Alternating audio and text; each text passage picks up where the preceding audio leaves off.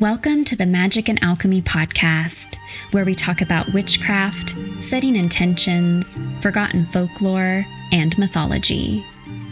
Created by Tamed Wild, Magic and Alchemy is a collection of stories, rituals, and articles, crafted by a variety of creators and writers, including myself, Kristen Lisenby, and my co-host, Kate Ballou.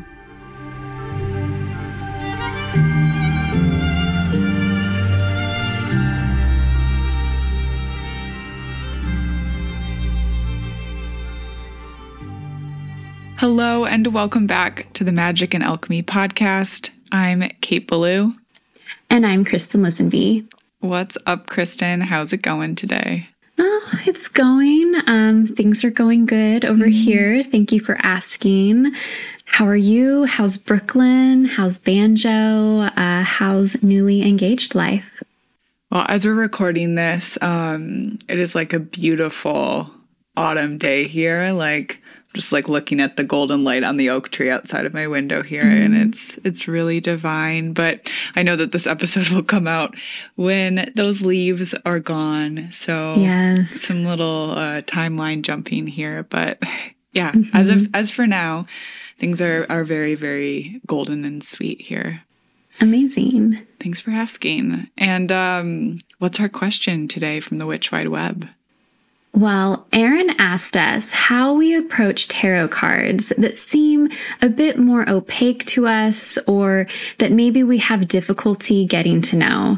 So what do you think? Yeah, I really love this question. Thanks, Aaron. I think it's great because this episode especially carries with it some really, really special tarot magic.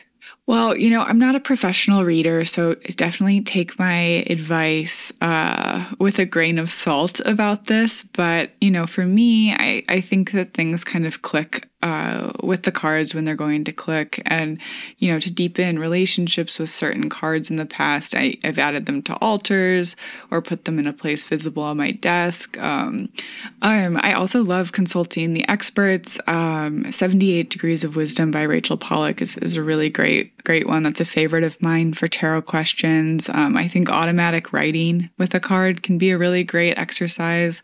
And these are things that have worked for me in the past, and also just trust the process, take note of the images and colors, plants, archetypes represented, and start small. What do you think? Yeah, I like all those suggestions. I think automatic writing is great, just to let the words flow and see what comes out. Because there's never, one size fits all answer to these questions, but I'm always going to say meditation as a first step, just meditating on the imagery in the card. I often think about how, many, many years ago and even today, one of the main purposes of art is to tell a story without words. And that's why there are so many interesting details in certain works of art, lots of symbolism and intentional depictions of things that may seem random, but are not. And I think there's no greater example of that than tarot, especially if you're using a deck that has been around for a very long time or was designed by occultists, like the Rider-Waite and Coleman deck that so many of us use. I don't know if you've heard this, Kate, but there's an expression that the soul speaks through images, not words. And so there's a theory that by meditating on specific images, even without having any context about what they might represent, that you will receive messages and insight, and you can connect with this ancient web of wisdom surrounding these cards and these images. And I think this is especially true when it comes to magical or esoteric imagery. I love that. Yeah, so all things just to think about as we talk about tarot a little bit later in this episode. But first, should we introduce our very special guest for today? Yeah, absolutely. I'm so excited about this conversation, and I know that you are too, Kristen. And listeners, we recorded this in the middle of October, like I just mentioned about the seasons, just for context. However, this magical moment is geared toward a bit of seasonal inspiration for next week's solstice, as well as just timeless magic. Thank you to our guest, Edgar Fabian Frias. Yes, Edgar is an artist that works in installation, photography, video art, sound, sculpture, printed textiles, gifts, performance, social practice, and community organizing, among other forms. Frias is Wixárika, and their family is from Mexico, although they have lived in the United States for most of their life. Their art addresses historical legacies and acts of resistance, resiliency, and radical imagination within the context of Indigenous futurism, spirituality, play, pedagogy, animism, and queer aesthetics, weaving together the traditional ancestral with the contemporaneous and emergent. Born in East Los Angeles in 1983, Frias received dual BA degrees in psychology and studio art from UC Riverside. In 2013, they received an MA in clinical mental health counseling at Portland State University, with an emphasis on interpersonal neurobiology and somatic psychotherapy. Frias received their MFA in art practice from UC Berkeley in 2022.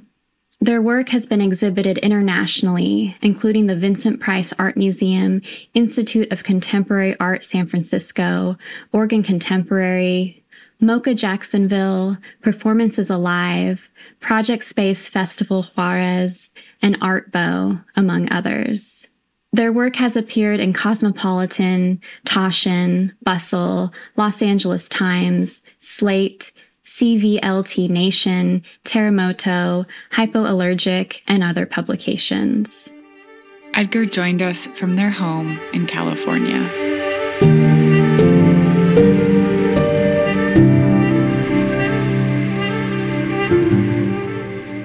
Welcome back to the Magic and Alchemy podcast. I'm Kate Ballou. And I'm Kristen Lisenby. Today we have a very special guest with us, Edgar Fabian Frias. Welcome, Edgar. Thank you so much for joining us today. Thank you. So grateful to be here. Really happy to be on this podcast and so excited to chat with you both. So happy you're here. We love to begin our interviews by asking our guests about their big three in astrology. So would you mind sharing your sun, moon, and rising signs? Yeah, so my sun is in Gemini, my moon is in Scorpio, and my rising is in Virgo. Amazing. So can you share a little bit about your work and yourself in your own words? Yeah, so I'm a pretty interdisciplinary person. I am a visual artist. I've shown art all over the world in galleries and museums. I've also been really active in like underground art spaces and have also been sharing some of my work in the internet through social media and on the blockchain. And I'm also a therapist and an educator and a witch. And I've like taught classes at universities and corporations and small nonprofits. I've kind of, let myself do a little bit of everything, I guess I would say. And my art really focuses on looking at the impacts of industrialization and colonization on communities of color. I'm really excited about Indigenous futurism, of bringing in ancestral ancient practices into the contemporary spaces, and also about representation and having other people see themselves when they see artwork in the world. I know that recently you were commissioned by the LA Times to do a tarot reading for the city of Los Angeles as well. And on this podcast, we talk quite a bit about reading tarot for ourselves and for clients. But How does that compare to reading for a city or like a collective? It was, yeah, a very different process. I really spent a lot of time, like, in many ways, like astral projecting myself and moving around different parts of the city. And I also spent some time thinking about the different communities that I'm connected to in Los Angeles, different people that I felt I was bringing into the reading. And yeah, it was definitely, a lot to hold. I would say it was a lot to like really feel all that energy and to then really bring that into the cards. And I really like to, when I work with tarot, I like to spend some time just kind of really imbuing the cards and just holding that either person or city in my energy field as I'm shuffling the cards to really let them get imbued into the reading. And I'm like really happy with the way that the reading turned out, and I feel like it was really hopeful and inspiring for me, especially as someone who is considering moving to Los Angeles. It was just really exciting to be like, wow, oh my goodness, it's going to be such an exciting time. If I move down there, when I move down there, it's going to be such a generative time. And I really feel like generative was one of the words that kept coming through in my, time and looking at the cards. And I feel like, there's a way that like the cards give us messages, but we also receive messages through our intuition. And that was one of the big messages, was like, it's a time to really create a lot and to also really make a lot of connections. And yeah, and I think that's something that made me really excited. And I was really honored to be asked by the LA Times to do a reading for the city, because I had never really done something like that. And it definitely, it feels good to be able to hold a whole city like that and to be invited to that place by them. Selfishly, I hope someone commissions you to do a reading for Brooklyn next, because I would just love to hear that. So if any Brooklyn witches are listening, hit them up. Yes. I just wanted to mention, too, that the reading is up on the LA Times website. If anyone is interested in reading it, it's really beautiful. Yeah, definitely. And I would say the reading is for the next few years. So it'll be relevant for the next few years. So definitely at any time that you listen to this, I would invite you to go check it out. So cool. And on a personal level right now, like, what does your own divination or magical practice look like? Yeah, so I feel like, my practice is pretty diverse, and I feel like it changes a lot with the seasons. And at the core, you brought up one of the words is divination and ancestral communion. Those are really things that I feel like don't change, but maybe change in the way that they manifest in my life or how they show up.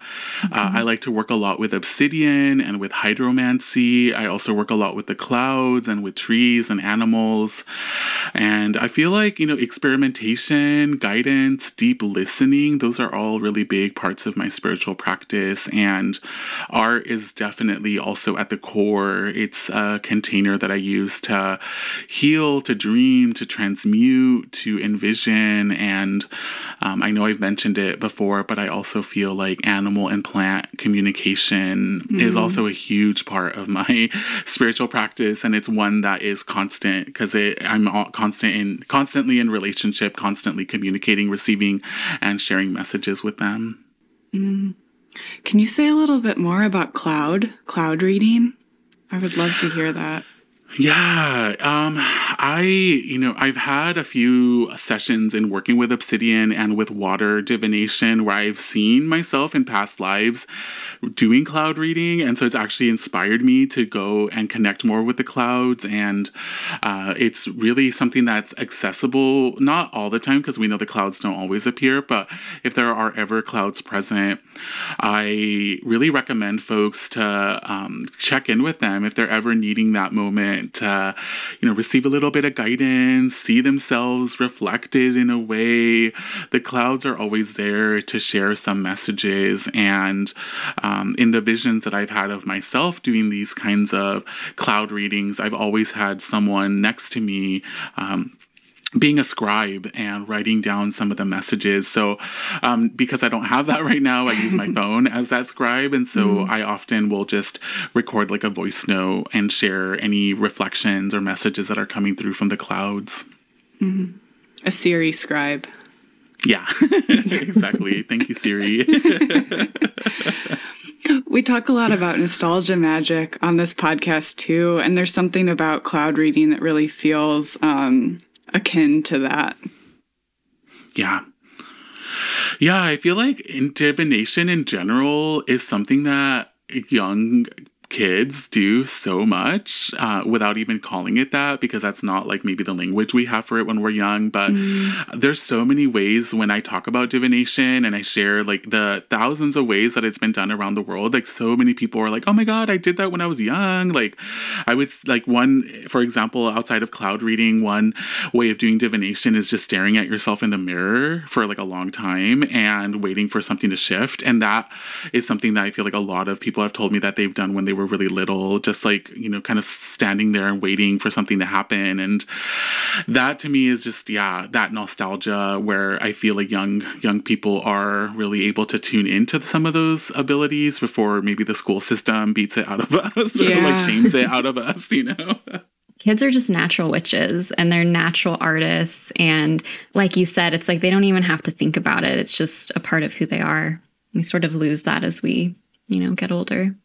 You also have a counseling practice that you mentioned a bit ago, and on your website you write that your practice is integrative and draws upon a wealth of knowledge from wisdom traditions to contemporary neuroimaging research, and that you have an MA in clinical mental health, a graduate certificate in interpersonal neurobiology, and a specialized training in the Hakomi method of mindfulness-based somatic psychotherapy. So can you share a little bit about this?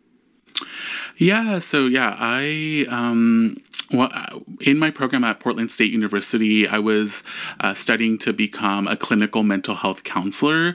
And the reason I chose that path was because it was the most like generalized path. It really focused on diagnoses and also on helping people in a variety of settings. And I, you know, as someone who like likes to exist in a lot of spaces, I really wanted something that was really generalizable. And at the same time, I also felt really challenged by the fact that a lot of the training we were receiving was cognitive behavioral. It was really focused on symptoms and illness. And so when I found out about Metta, and Metta is the clinic where I learned Hakomi. Metta stands for Mindful Experiential Therapy Approaches. And they're a clinic that is in Portland. They now go by a different name. But I was able to really learn about somatic therapy in a way that felt more holistic, more connected to strength as opposed to illness. And also one where I could really show up as a witch and really bring some of my magical practices into the space. And the interpersonal neurobiology certificate that I did was also a similar program where we talked about relationships and systems and connections. And, you know, I think it really highlighted for me how much of our world is focused on regimentation and separation and the mechanistic model in a way where we're really wanting to see parts instead of the whole. And even though the interpersonal neurobiology program was really based on neuroimaging research, which is really scientific, it's, you know, machines and there are lots of statistics and numbers involved, it was still seen as being like a little witchy or woo-woo or out there, only because they were talking about these ideas within a system's interrelated, like holistic perspective. And I feel like it really did highlight for me that we are living in a world where there are like competing ontologies in a way that are like trying to like, you know, fight each other for what's real, what isn't real. And I feel like it also made me understand that I didn't want to work in a way that really validated a model that I felt, you know, could be helpful. And I'm not like trying to say that cognitive behavioral therapy or that diagnosis is not helpful. I feel like they have their place. I just felt like my role was actually someone, you know, who was going to bring in these other types of approaches that felt more in alignment with my spiritual background. So Edgar, I'd love for you to talk a little bit about your art and art practice. Can you share how your art intersects and weaves in with your magical practice, especially your work with NFTs? Yeah. So I think at the core of my practice with art is, wanting to see myself represented, people like me represented, existing in these spaces. I feel like before NFTs, I was really sharing a lot of my spells on Instagram, on social media, through my newsletter. And I feel like there are a lot of ways in which some of these spaces, like social media or even the internet in general, are seen as only belonging to certain people, or there can only be certain narratives that can exist in those spaces. And I definitely feel that way with NFTs. I feel like there is a narrative that only like crypto bros do NFTs, or only cis straight white men who only care about money do NFTs. Mm-hmm. And in a similar way, I've been really called to bring some of the spell casting work that I've been doing on the internet into the NFT blockchain space for a variety of reasons. One, for that representation. I want other witches to be able to see themselves within these new emerging technologies. I also really feel like it's important to have a variety of cultural conversations within these spaces, especially because I don't feel welcome there. A lot of folks don't feel welcome there. And so we're really forging a path for other people to feel welcome in this space. Another reason why I feel it's important too is that with the blockchain, it is going to be there, quote unquote, forever. As long as we have electricity, I guess, we will continue to have these messages on the blockchain, because once they're there, they're just there. And a lot of queer and trans people that I know talk about how important it is for queer and trans people to leave their legacy, to leave their messages, especially because so many queer and trans people have had all their art lost. I've seen countless folks who, because their parents kicked them out, because their family didn't care about them, like their stuff just all goes into the trash, and there can be years and years of art making just thrown away. And there's actually a really incredible documentary that I saw at the Museum of Contemporary Art in Los Angeles once, where they were literally highlighting some people who kept storage spaces to keep certain like archives alive that now have ended up in museum spaces. Wow. As like important works of art that would have just been lost because their families like didn't care. And so that to me is also a big reason why I want more queer and trans people to come into the blockchain to mint their work for it to actually last for a long time, because I feel like it's a way of really historicizing art that is being made today. And I think this is another thing that kind of maybe comes up in this conversation too, is that for a long time, artists who make art that's digital are, I've seen a lot of people, and myself included, go from a place of seeing that digital art as being worthless or only having value in terms of likes and people sharing it, to actually having it be valuable where people are paying for it. And with NFTs, anyone across the world can buy your art. So I've had people in Indonesia, in Africa, in South America purchase my art, and vice versa. And we're not having to exchange currency. We're not having to have conversations about how much is it worth with, we're kind of all coming into this space with an established idea of what our money is worth in a global way. And we can share and trade artwork in that way, which is also something that you weren't able to do before too. I'm so grateful for this perspective, because I feel like I've looked at the space before and been like, this is not for me. And when I did first come to your work, I was just like, this is so exciting. Feels like such a psychedelic celebration. And so I'm just, very grateful for that perspective. And thank you. Thank you for sharing that. I'm happy to hear that, because I do feel like I could understand why people would feel alienated or like feel like that space isn't for them. And I'm really grateful to my friend Sarah Zucker, who's a psychedelic queer artist who really brought me into the space and really, championed for me to be in it, and was saying like, we need weirdos in this space. Like, it's so important to have other voices here, so it doesn't just become another place that's in a way colonized by a certain community and have a lot of people just feel like they're not allowed to be there. Definitely. And speaking of weirdos and a celebration of weirdos, I've just loved your use of mutant across all like platforms and discussions. It just brings like a smile to my face for people who are listening and can't see me. But in an interview with Sarah Gottesdiener about the Many Moons Lunar Planner, you said that mutation is emergent magic. It is a powerful process that nature has imbued into our systems of life. Identifying as a mutant acknowledges my constant state of flow and formation. It allows me to disrobe from the identities that colonization and capitalism have placed onto me and step into a subjective, contextual, and ever-transforming, self-fashioned sense of self that is based on the narratives and perceptions I hold dear to my own heart. Mutation is a strategy.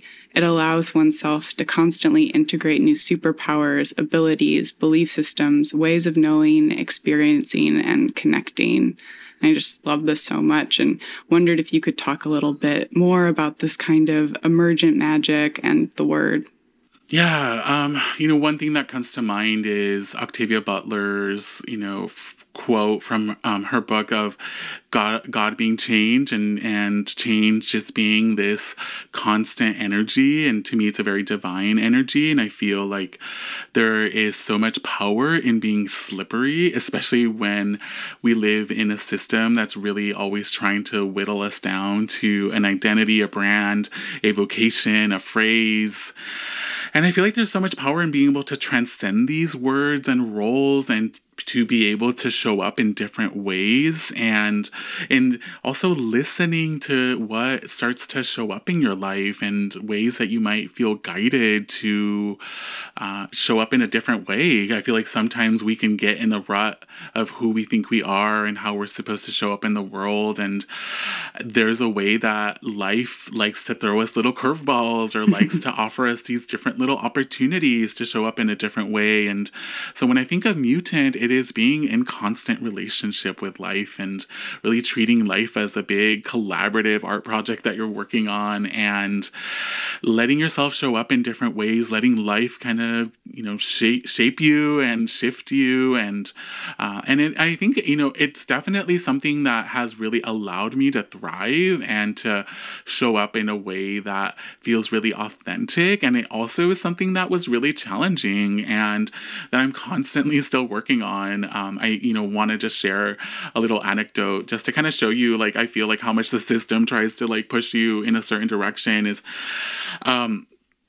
I, for the longest time, have been told that I need to find a job or one career, that I need to focus on something. And I've really resisted that. And very recently, I opened up my therapy practice again after many years. It was 5 years that I was a full-time artist, really letting myself go dive deep into that. And, I've been very successful in those 5 years. I've had multiple solo shows. I've shown all over the world. I'm being commissioned by larger and larger institutions and publications. And, but, when I told my dad, Dad, I'm opening up a 1 day a week private practice just so that I can, have some connection to my therapy practice and while still maintaining my art practice, my dad was just very flippantly said oh, why don't you just become a full-time therapist? You can make so much money that way. And I'm this is after years of me really explaining why art is so important to me. And so I feel there is just it's a way of thinking that many people are inculcated with, that you're somehow failing if you're not really focused, quote unquote, on something. And I think that's also why I really love to talk about failure a lot. And I think mutation can be seen as a failure, and queer art is so connected with failure. And I think failure is just a sacred part of my practice. And I feel it's something that really does need to be transformed in the way we look at it. And so I feel there is such beauty in already being seen as a failure, because then you're allowed to then grow in so many different ways. And so in some ways, I'm grateful to have people maybe question my decisions to not focus on something and just allow myself to show up in a lot of different ways, because it does, if I'm failing in the eyes of capitalism, I must be doing something right, Oh, yeah. I was just gonna say that I love the concept. You said failure as a sacred part of your practice, and I just love that mindset and kind of that perspective shift because, when you think of failure, it's never like anything positive usually, but you've totally flipped the script on that, and I think that's so beautiful. Yeah, I think I've really learned as an artist, it's really shown me, like my art practice has shown me that like sometimes the only way to get to that thing that feels really exciting or alive in your practice is to go through many rounds of failure, and that those failures are really you approaching something else. And that was actually something that was really challenging about being in grad school was, I would bring this up a lot in conversation where I really felt lots of times, there is this impetus, this push to like show work that's done or finished, and I would constantly ask, like, where is there room for failure? Like, this isn't in alignment with how artists actually work. Like, art needs failure, like without it, and I feel like in academic spaces that there is very little room for that, and that's something I definitely feel like, can hold a lot of people back, especially I've done a lot of projects with people on the side where are like artist residencies with other witches. And a lot of the folks that come to those artist residencies are people that were traumatized by grad school or art school and who really had a lot of these messages around perfectionism, or there's only a certain way that art can show up. And it really can get in the way of process, of intuition. And so I feel like there's like a need for other types of processes to exist to help us kind of heal from some of those wounds that come from grad school or school in general. Yeah. Yeah, I'm a recovering MFA poet, so I feel that. Yeah. Deeply, deeply, deeply. Yeah, because it takes away the ability to listen to your own voice, because it's like, at least for myself, it was trying to model that sort of like success in creation versus like getting to the like instinct or the impetus for the creation itself. Yeah. Yeah, and it can be hard when you have like a lot of people looking at your work, all sharing their opinions and thoughts about it.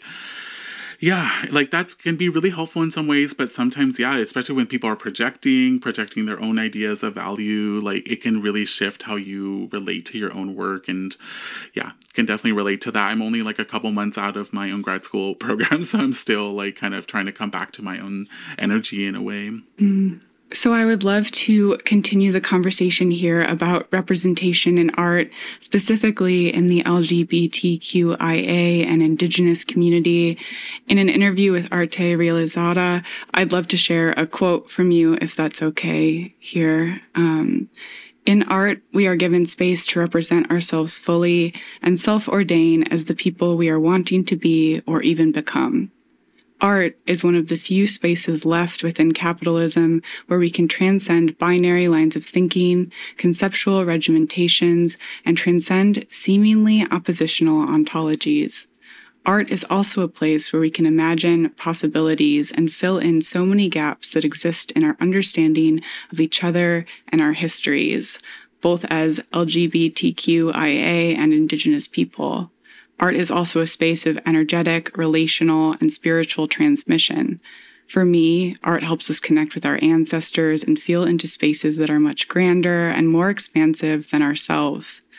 Being able to connect with our past and to feel into our sacred inheritances as both LGBTQIA and/or Indigenous people can help us know how to show up in the world and how to recognize each other when we see ourselves.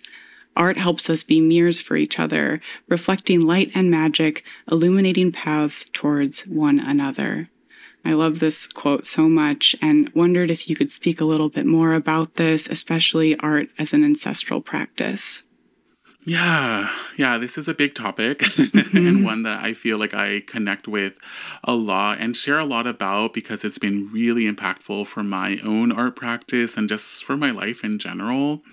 I feel like because of colonization, because of white supremacy and heteronormative culture, so much wisdom and knowledge of our ancestors has been lost or obfuscated or hidden or transformed or even like straightwashed or whitewashed. And I feel like there is a way, though, that messages still come through for folks. And I've had many moments in my life that have been incredibly impactful where I have been visited by ancestors and they have shared messages with me that have come either through art projects or they've come through, moments of oracular awakening. And I really want people to be able to turn towards their ancestors and to be able to receive some of these messages. And when I say ancestor, I know that it can bring up a lot of feelings because I know a lot of us have different relationships with our ancestors. And so I like to think of ancestors really expansively. I see them as being in our blood lineages, so connected to our family systems, connected to the lands that we are from, that, our families are from. I also like to think of ancestors as spiritual ancestors, knowing that we all have certain lineages that are, let's say, conceptual, spiritual, creative lineages that we're a part of, and that we're also connected to queer and trans people across history if you identify in that way, that there are ancestors who've lived across time and space and who are really connected to that spiritual lineage of being queer and or trans.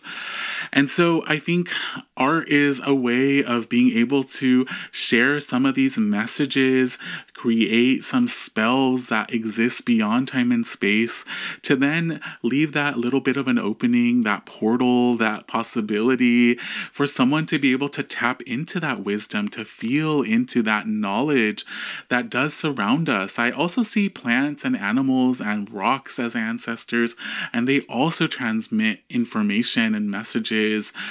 And these are also ways that I feel we're able to return towards something that has been taken away from us. And I want to bring in the Afrofuturists and Indigenous futurists kind of messages, those messages that share that if we don't have any connection to our ancestors, if that's been fully taken away, what we do have is our imagination. Mm-hmm. We're able to create our ancestors. We're able to create our lineages.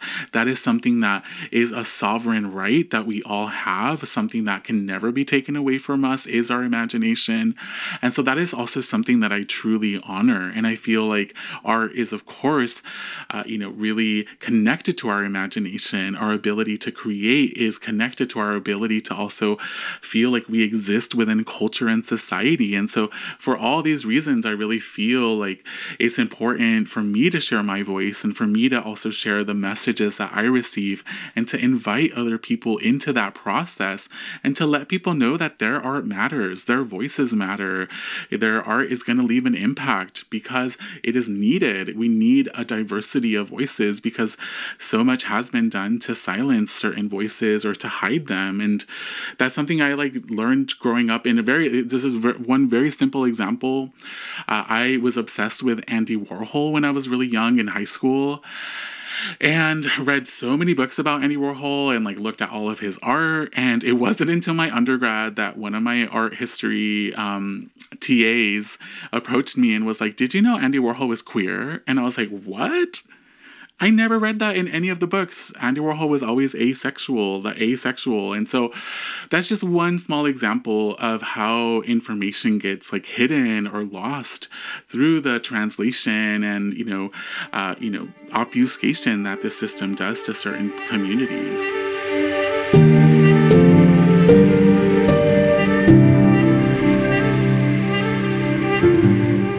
So do you have any practical advice for people who really identify with this mindset, but maybe just don't know where to start when it comes to connecting with their ancestors?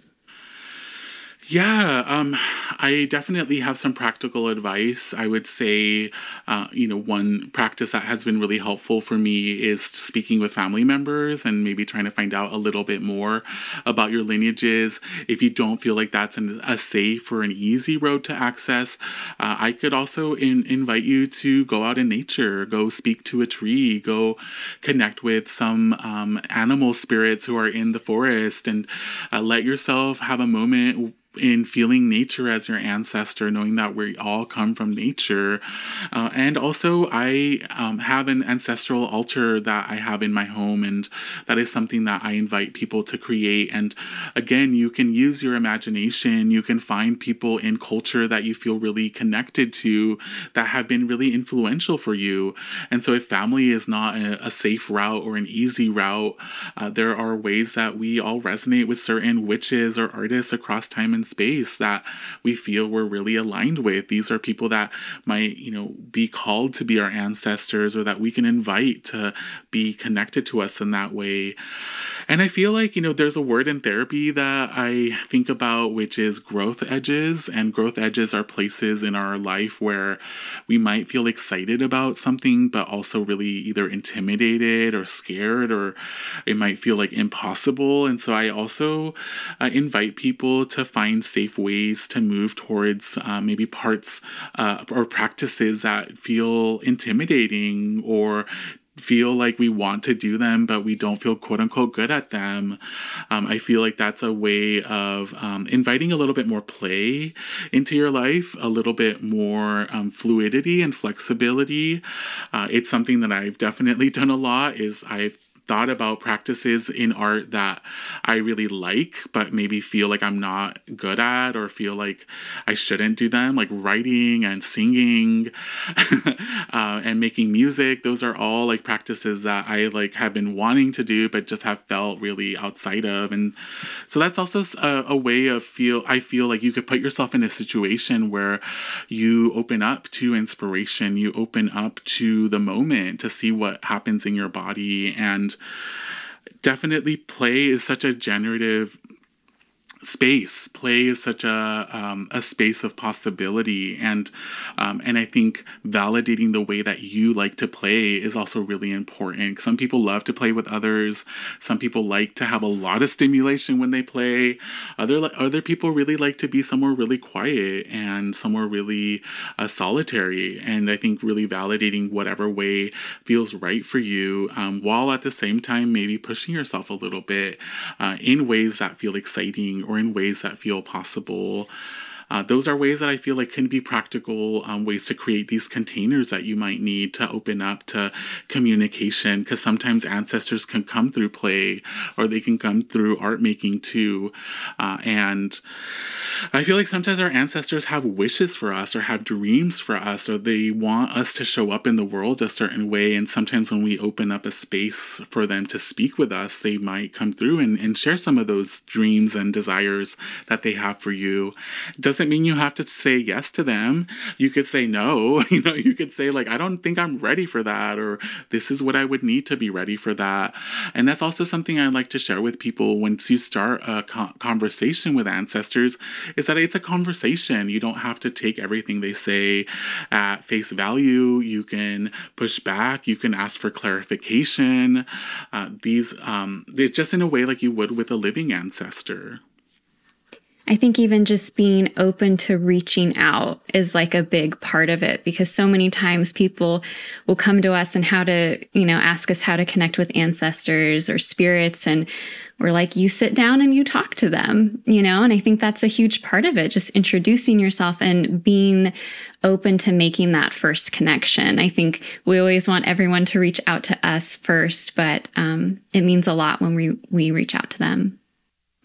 Yeah, you might be surprised how much they've been wanting to talk to you, how much Absolutely. they have to say. I feel like in a way, once you start that conversation, I think I made a video about this a while back. It's you might be overwhelmed with how much they want to chat with you, and how much you have to be give me some space. I'm trying to wash dishes right now. I'm trying to focus on something else.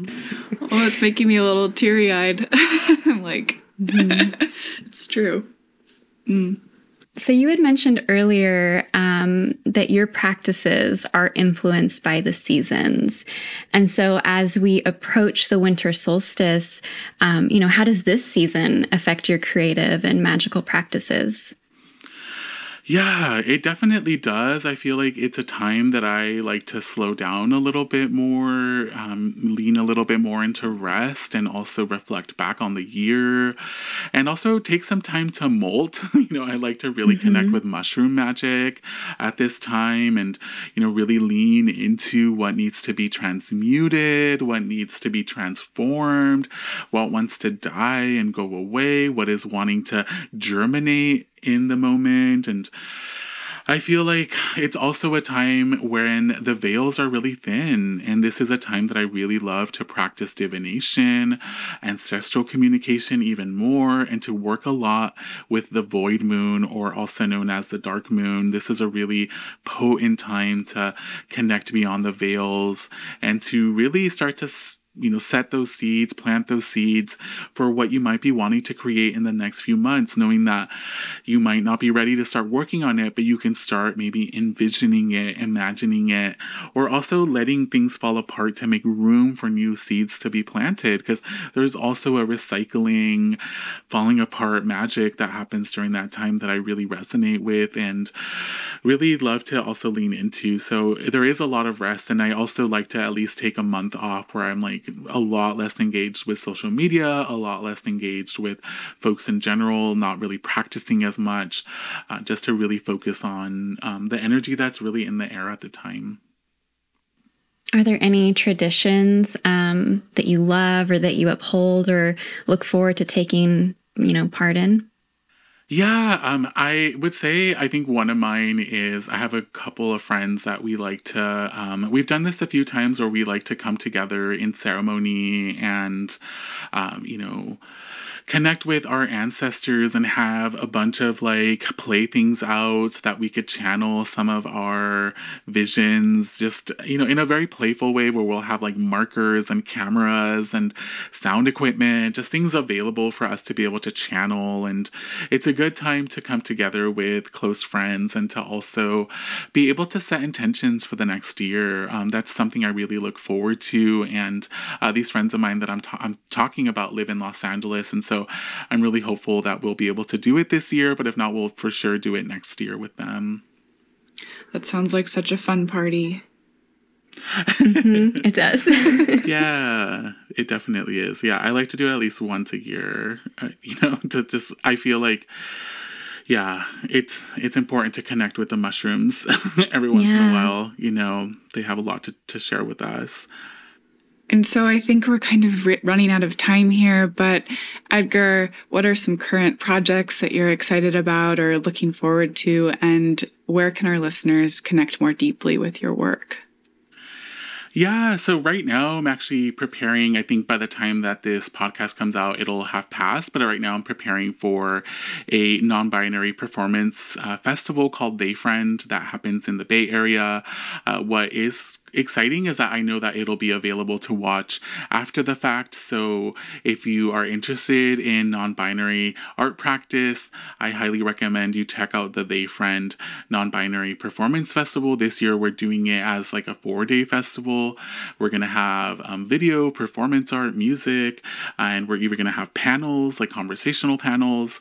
And I'm also participating in a couple of exciting projects, like for example, in Los Angeles, I'm going to be a part of a show called Craftwork at the end of October at a space called Coaxial. It's like a witch-themed performance music event.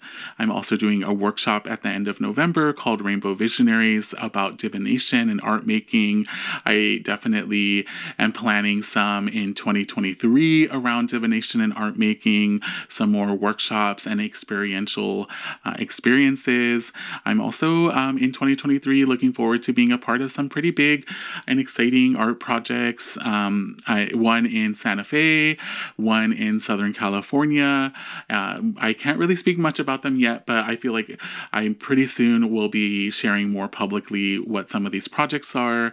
And I definitely want to recommend people to sign up for my newsletter. That's a way to really connect with my work first. That's where I share about any upcoming projects or events I'm working on.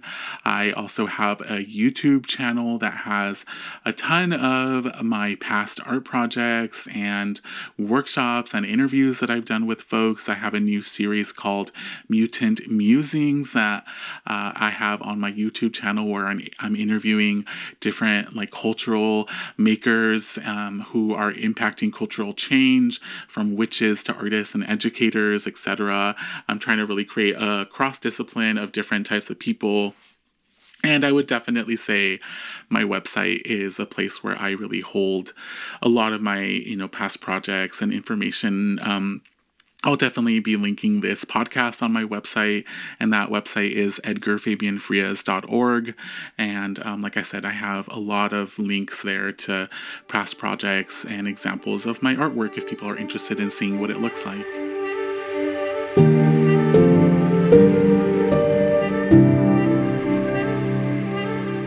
Thank you so much, Edgar, and listeners, for joining us today on Magic and Alchemy, a podcast from Tamed Wild. Again, we're Kristen Lisenby and Kate Ballou. You can find us online at Easton Alchemy and at K8Ballou. Send us all of your questions, comments, or just say hello via email at podcast@tamedwild.com. You can view all the amazing offerings from Tamed Wild on their Instagram at Tamed Wild or on the blog tamedwild.com, previously known as magicandalchemy.com. Tune into next week's episode where we will be speaking with a very special guest. Just a reminder that magic and alchemy are always available to those who know where to look for it. So mote it be or something better. Until next time.